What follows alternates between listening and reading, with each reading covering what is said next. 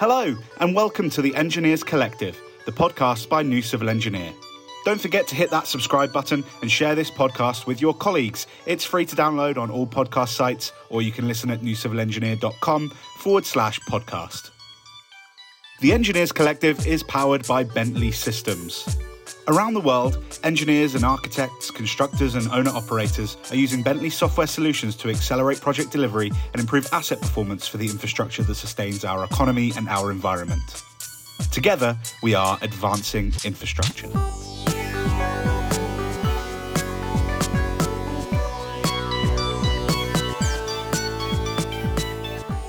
Welcome to this latest episode of the Engineers Collective. I'm Claire Smith and I'm editor of New Civil Engineer.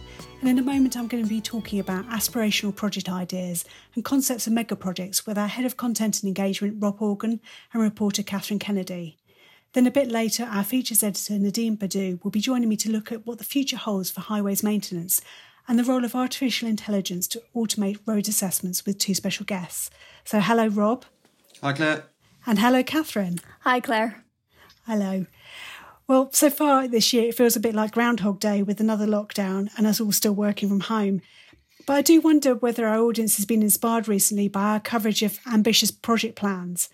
And there have been some of our most read stories online so far this year, and they really do give you something to look forward to. Catherine, I guess the one we've heard about in a few guises before, seems to be gaining traction, is the Northern Ireland to Scotland fixed link. You've been following this one for a while, Catherine, and not just because you're working from home in Northern Ireland right now. Can you tell us a little bit about what's developed recently on that? Yeah, so I suppose when I come back to London, I could be coming across a bridge or through a tunnel, but actually, no, that would be a very fast turnaround, so maybe not. But yeah, there has been a lot of chat recently about it, largely because different groups have been sending in their submissions to the Union Connectivity Review, which basically is going to look at how transport links can be improved throughout Scotland, Wales, Northern Ireland and England. So the High Speed Rail Group, as one example, they've suggested an Irish Sea Rail tunnel with connecting rail links to Carlisle and Belfast. And then similarly, Green Gauge 21, they've suggested a Scotland-Northern Ireland tunnel, and they've kind of compared that to the Eurotunnel between England and France and said it could have similar capabilities. So there's a lot of support for a tunnel at the minute. The idea obviously initially came from Boris Johnson, I think in 2019, with the idea for a bridge. And since then, the merits of both have been debated. So a lot of support for a tunnel, but summer 2021 is when that review will be published. So it'll be good to see what they make of the different suggestions. So are there ideas about whether it be a bored tunnel or a submerged, immersed tunnel or something like that? Well, there's actually, a separate thing, a team from Heriot-Watt University, they suggested what they call a submerged floating tube bridge, which would be anchored to the sea bed and then tethered to these pontoons on the surface. And I think they had said it could either be for rail or for cars to drive through. So there's a few different ideas floating about. There's lots of big engineering ideas there, definitely. Yeah. So I've been looking at another rail tunnel in Scotland as well. So the Scottish Green Party published a report called Rail for All, which is a £22 billion investment programme for the rail network in Scotland to really focus on connectivity. They see it central to driving the carbon net zero project in Scotland. But central to that was a tunnel below the Firth of Forth, which would be a twin-bore 14.5 kilometre long tunnel between Abbey Hill to Seafields, between Kinghorn and Kirkcaldy, passing under Leith. The tunnel proposal is claimed to be essential to easing the bottleneck around Edinburgh's Haymarket station, which apparently affects the whole network. So that's going to be quite an interesting one to watch. I mean, tunnelling specialists have said it's technically feasible to do, and tunnelling was considered when planning work for the new road crossing, which is now the Queensferry Bridge, was considered. But I guess at a cost of $4 billion to $6 billion, it is a really expensive option. But there have been some new ideas put forward for HS2 too, haven't there, Catherine? Yeah, so really off the back of the National Infrastructure Commission's Rail Needs Assessment, these have come. So it was published in December and contained this analysis of 5 different options for rail investment. And from that, actually, kind of suggestions have come that the plans for stations should be rethought slightly in places like Manchester and Leeds. So the current plans are for terminus stations in both cities, but the report says that through stations offer better connectivity, capacity, and also efficiency in city centres.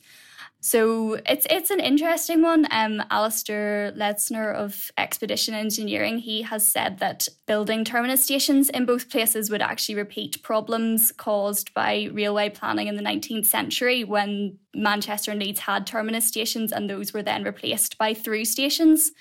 So it seems like potentially is that problem not being dealt with if terminus stations are being planned. So it's an interesting discussion. It's all about planning for the future, not just thinking about what we need now, but what future generations would need as well.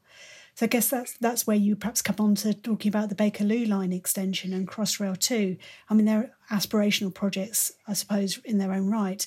And they'd be great if they were delivered, but like a lot of these schemes, there's a real cost challenge. Rob, you've been looking at Crossrail 2 in a bit more detail recently, haven't you? Yeah, so I think everyone is well aware of Transport for London's funding issues that they've had over the last year. They've received, is it 2 or 3 bailouts from government now? I think it's just the 2 so far, isn't it? And then that money only takes us up till March. So I'm sure we'll have another round of political posturing until a deal is brokered again.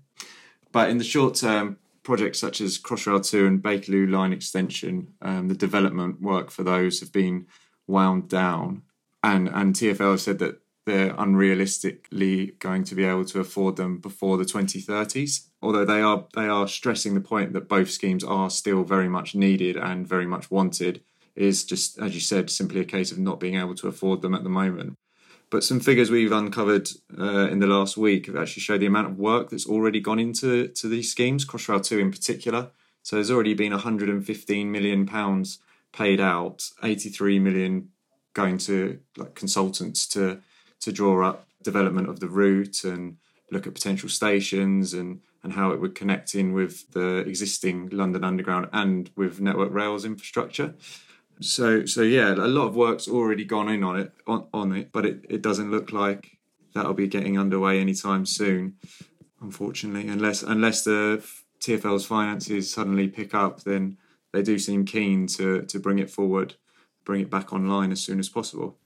I guess that money that's already been invested in consultancy fees won't be wasted, though, if they can actually bring the project forward later on. It's just a case of it's mothballed for the moment. Yeah, exactly. It's not work that will go and sit in a drawer and never be looked at again. If whenever TfL get the money or the go-ahead to restart the projects, then they obviously can draw on those reports already. And the land for both Crossrail 2 and the Bakerloo line extension has been safeguarded. So it's not like a whole new route will have to be devised or anything, which is encouraging in terms of future-proofing and future planning. But it is still an enormous amount of money to have been spent to, in the short term, lead to nothing. But yeah, like you said, it's not been wasted. Let's put a positive spin on it for the future. Is there ready for future time? So talking about another project that looked like it wasn't going to happen but now could, and I suppose another major project for the industry would be Heathrow's third runway. Last February, it looked like that was completely off the table with the court ruling that the National Airports Policy Statement went against the Paris Agreement. But there was a bit of a U-turn on that in December, wasn't there, Catherine? Yeah, so December, the Supreme Court lifted that ban on the plans for the third runway.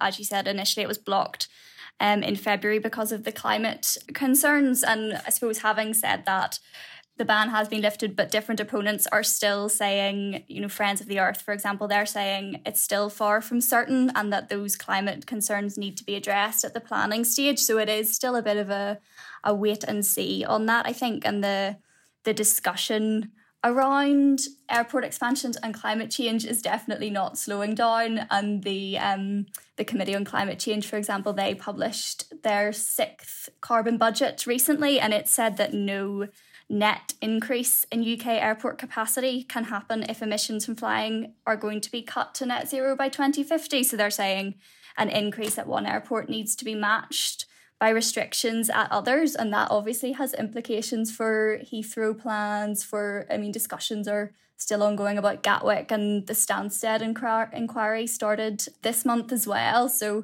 that's the big question, really, whether airport expansion and climate commitments are compatible or not, and how much low carbon aviation ideas can make a difference. I guess it's an area where we're going to be covering that quite a bit in the podcast in this year, looking at that, because it's an ongoing issue, isn't it? Energy is another area where thinking big is needed to move away from burning fossil fuels and deliver the energy that we need to power electric cars and rail electrification schemes. The Energy White Paper was published late last year as well. So what does that mean for the industry in terms of new projects? Rob, you've been following that one, haven't you?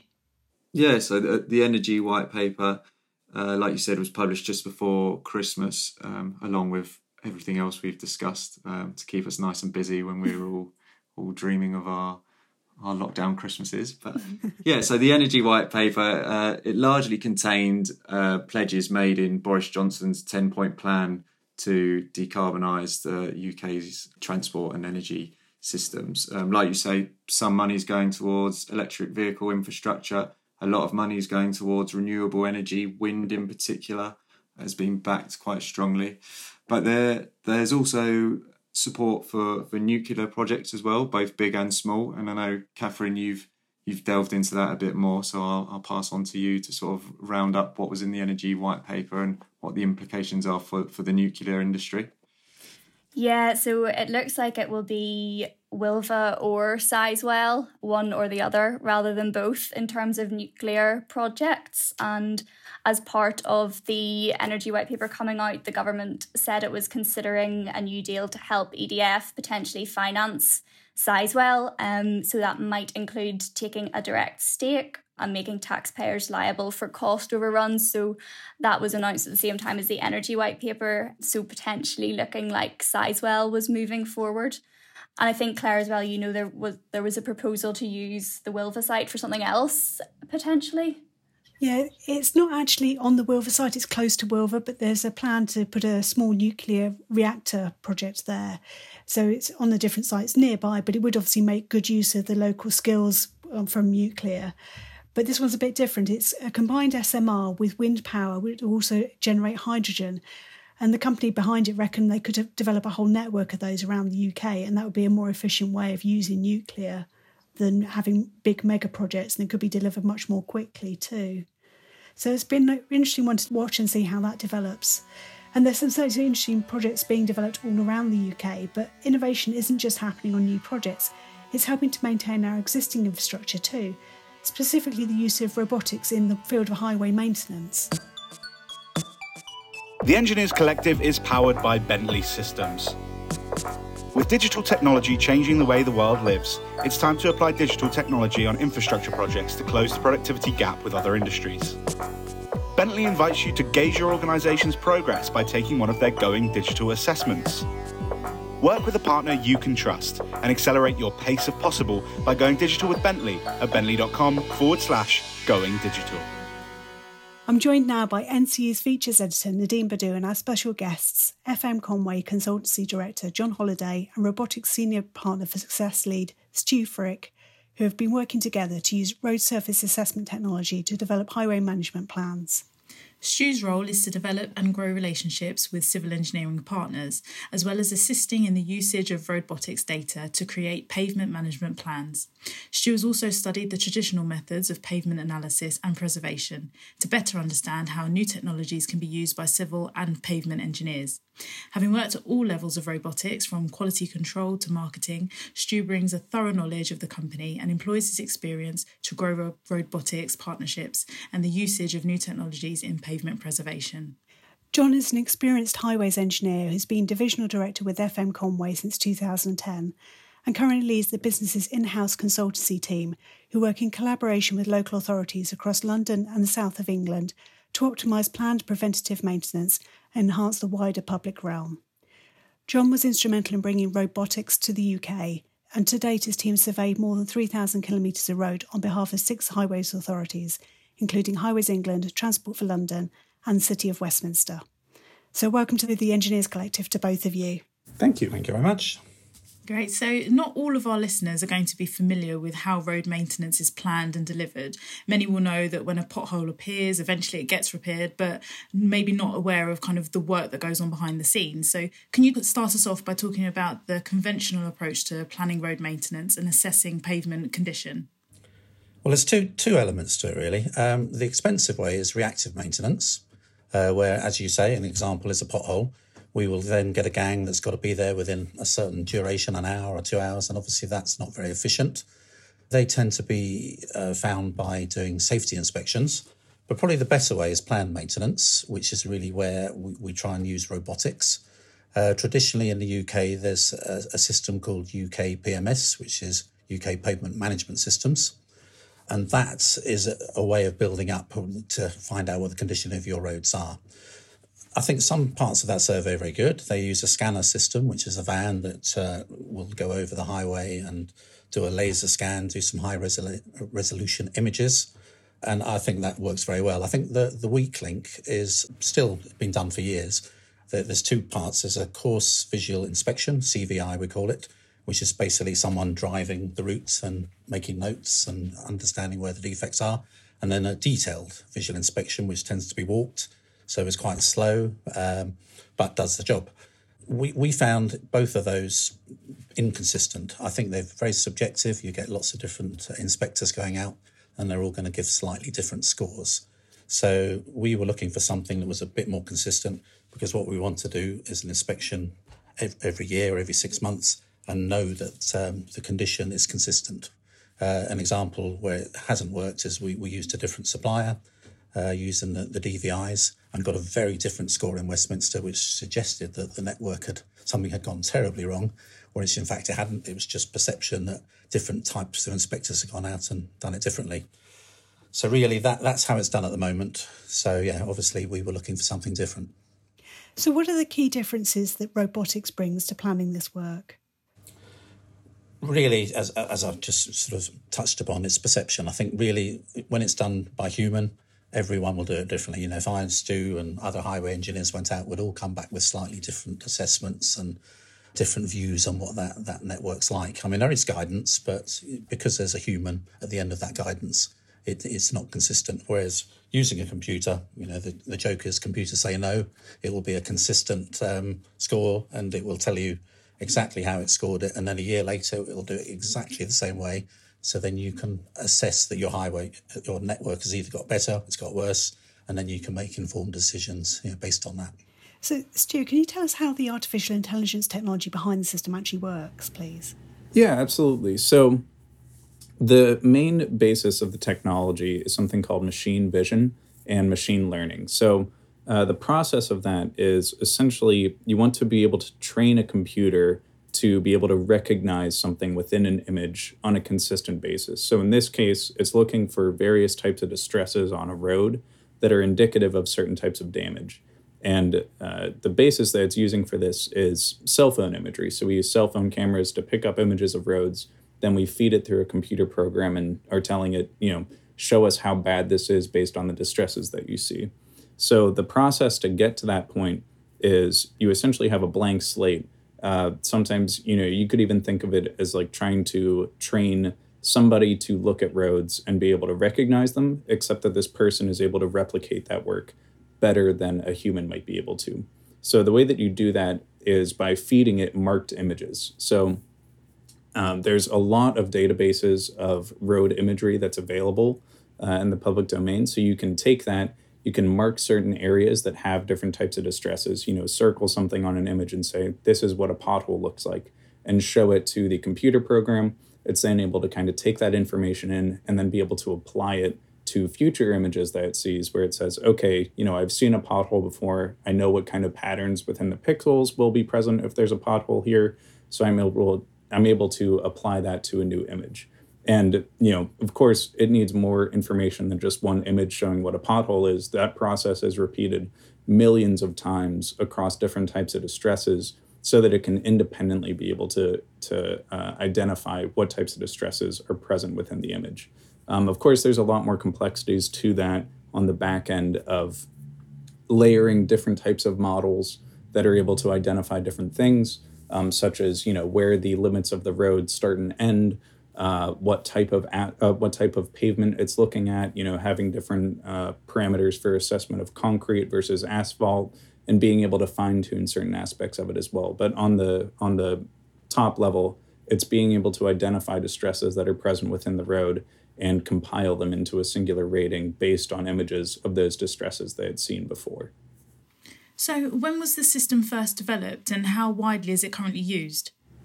So the system was first developed for commercial use in late 2016, early 2017 was when it first came onto the market. The initial research and development of the technology was going on for a good time before then, but that was kind of when it came into the world. In terms of the amount of use that it sees, so our primary marketplaces are in the US and the UK, although we've worked in over a dozen different countries across the world.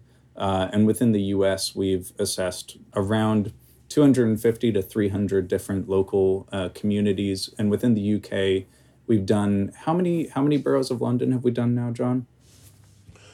Well, I was going to come on to that. I think in the intro 6 was mentioned, but I've got 7 written down here. So we must have added one since we sent that in. Yes, yeah, I suppose so.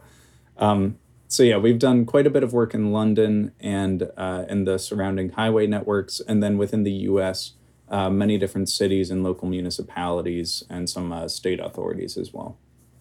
And can you give us some examples of specific projects where the technology has been used?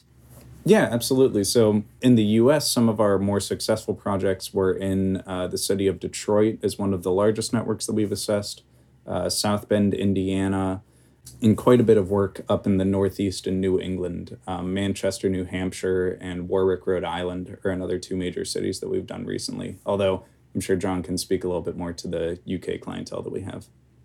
So, John, can you tell us where you've used the technology so far and what it's meant for planning of your work as well?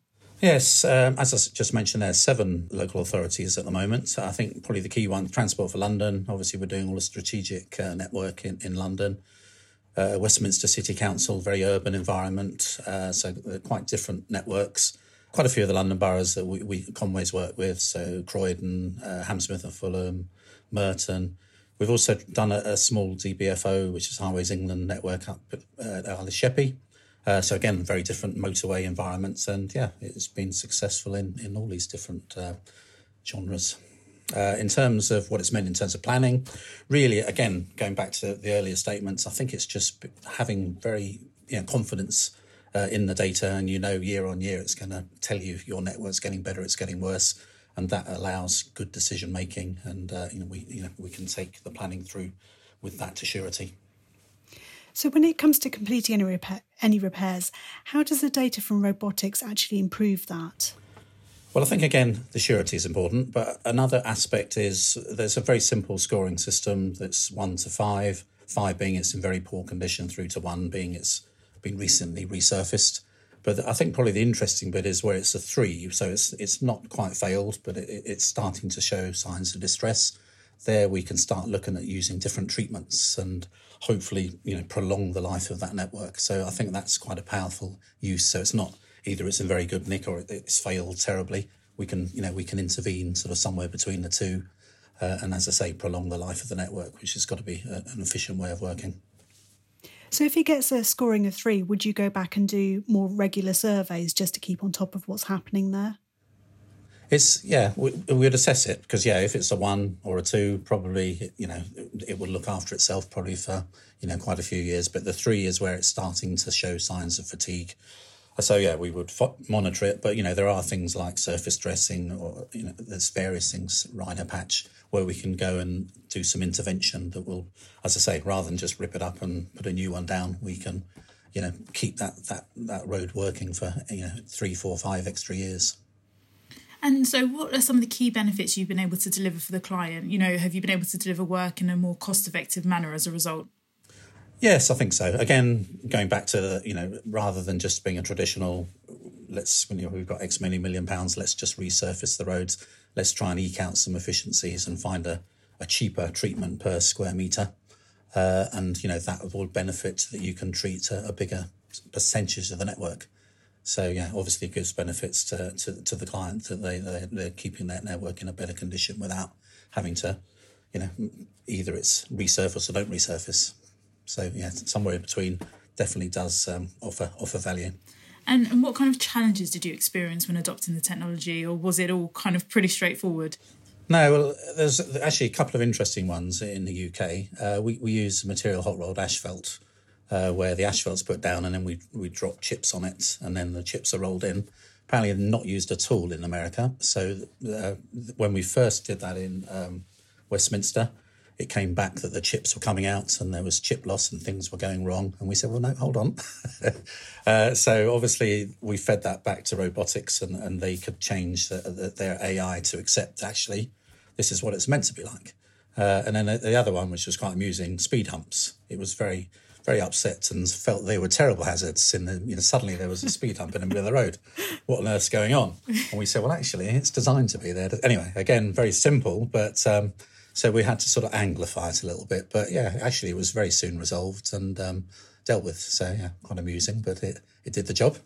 Absolutely. And on our side, that kind of shows the tricky nature of some aspects of artificial intelligence of, it will only do exactly what you tell it to do. So some things that might seem like common sense, it's a computer, it doesn't know, but it also means that, you can do some tweaking, do some retraining of it, do some quality control modifications.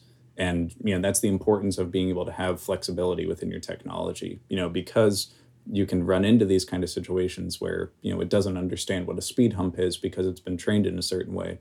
It's important to anticipate those things and then also be able to have the processes in place to change them quickly so that you don't have the speed humps coming up as a distress or anything like that.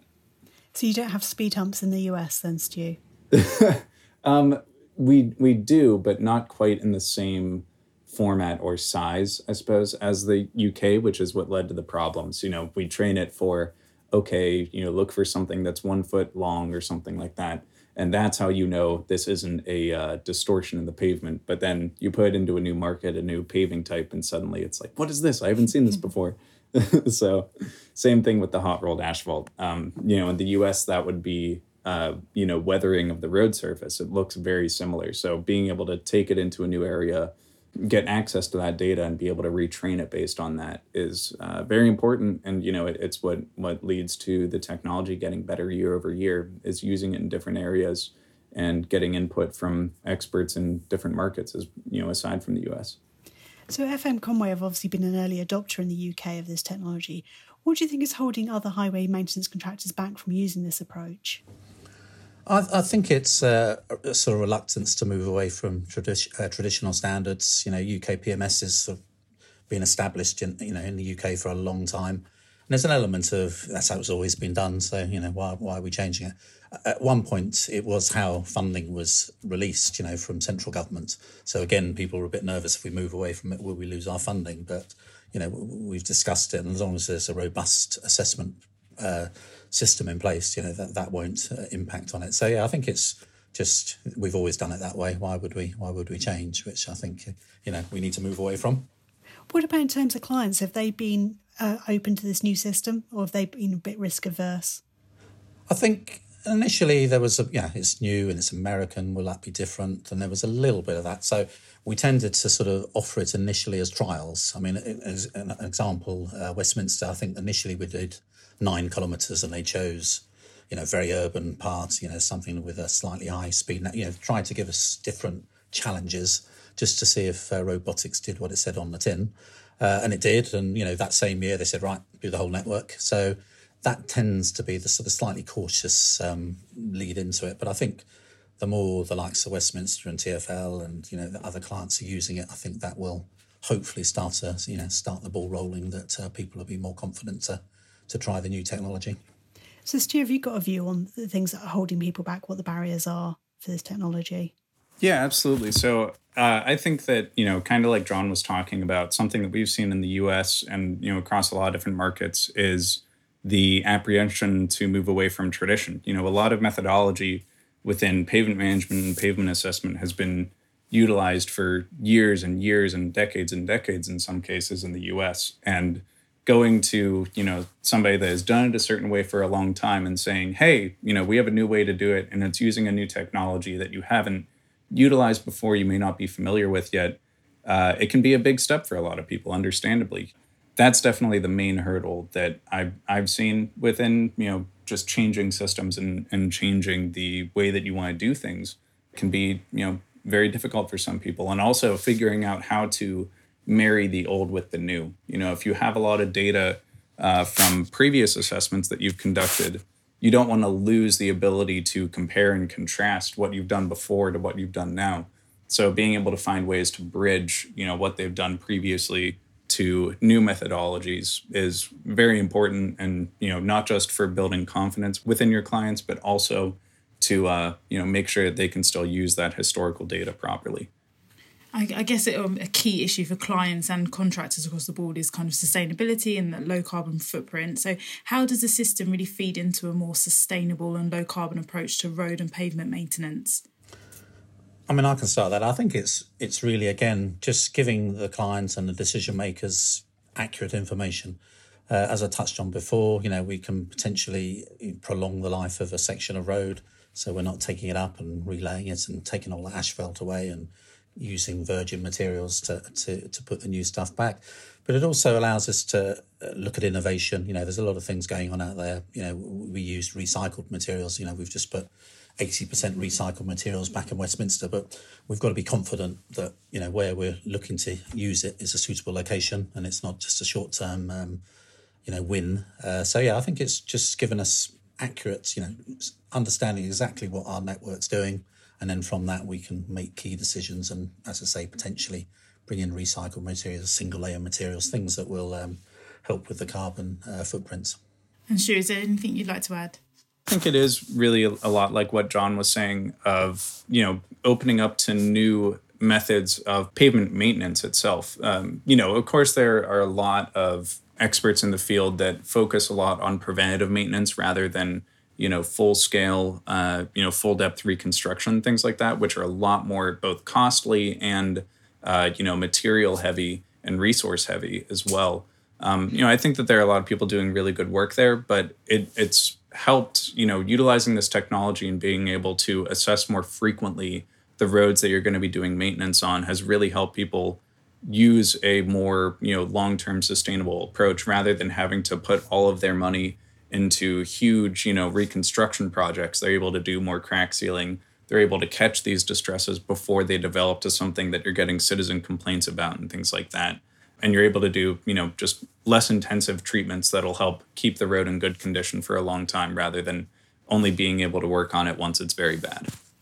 And so, John, from your point of view, how do you feel the system could be further developed and advanced?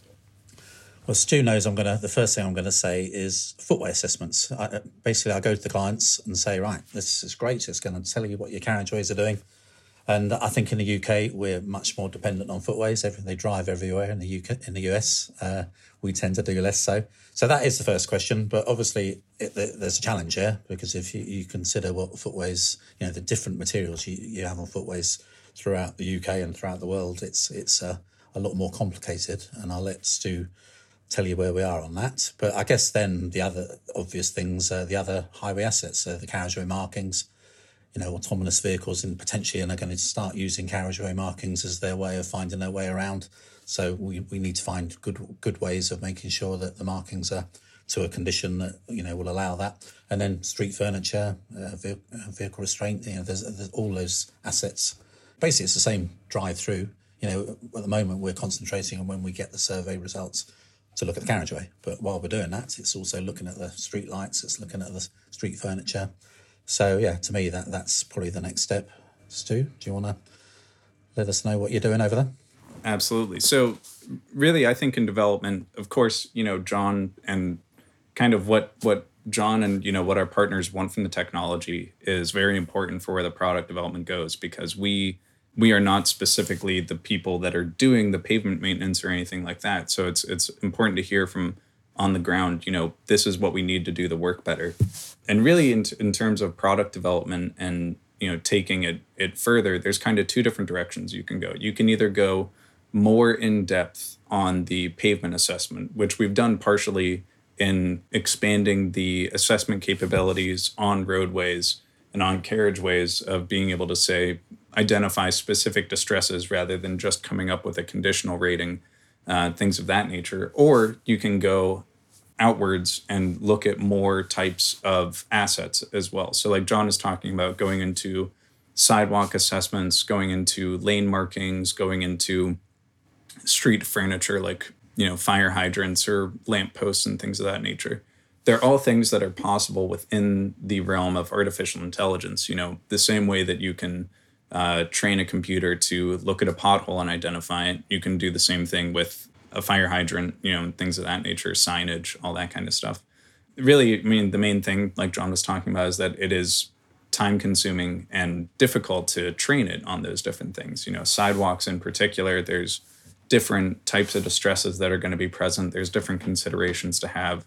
You have to be looking for trip hazards, all that kind of stuff. So it's a time-consuming process to get there, but it's definitely all areas that we are interested in working into more so. Because at this point, it feels like we have a lot of technological capabilities within the world of pavements themselves. So now it's kind of time to start looking outside of that, and how do we help cities expand their use of artificial intelligence and these methodologies into other areas that they have needs as well, not just getting deeper and deeper into pavements.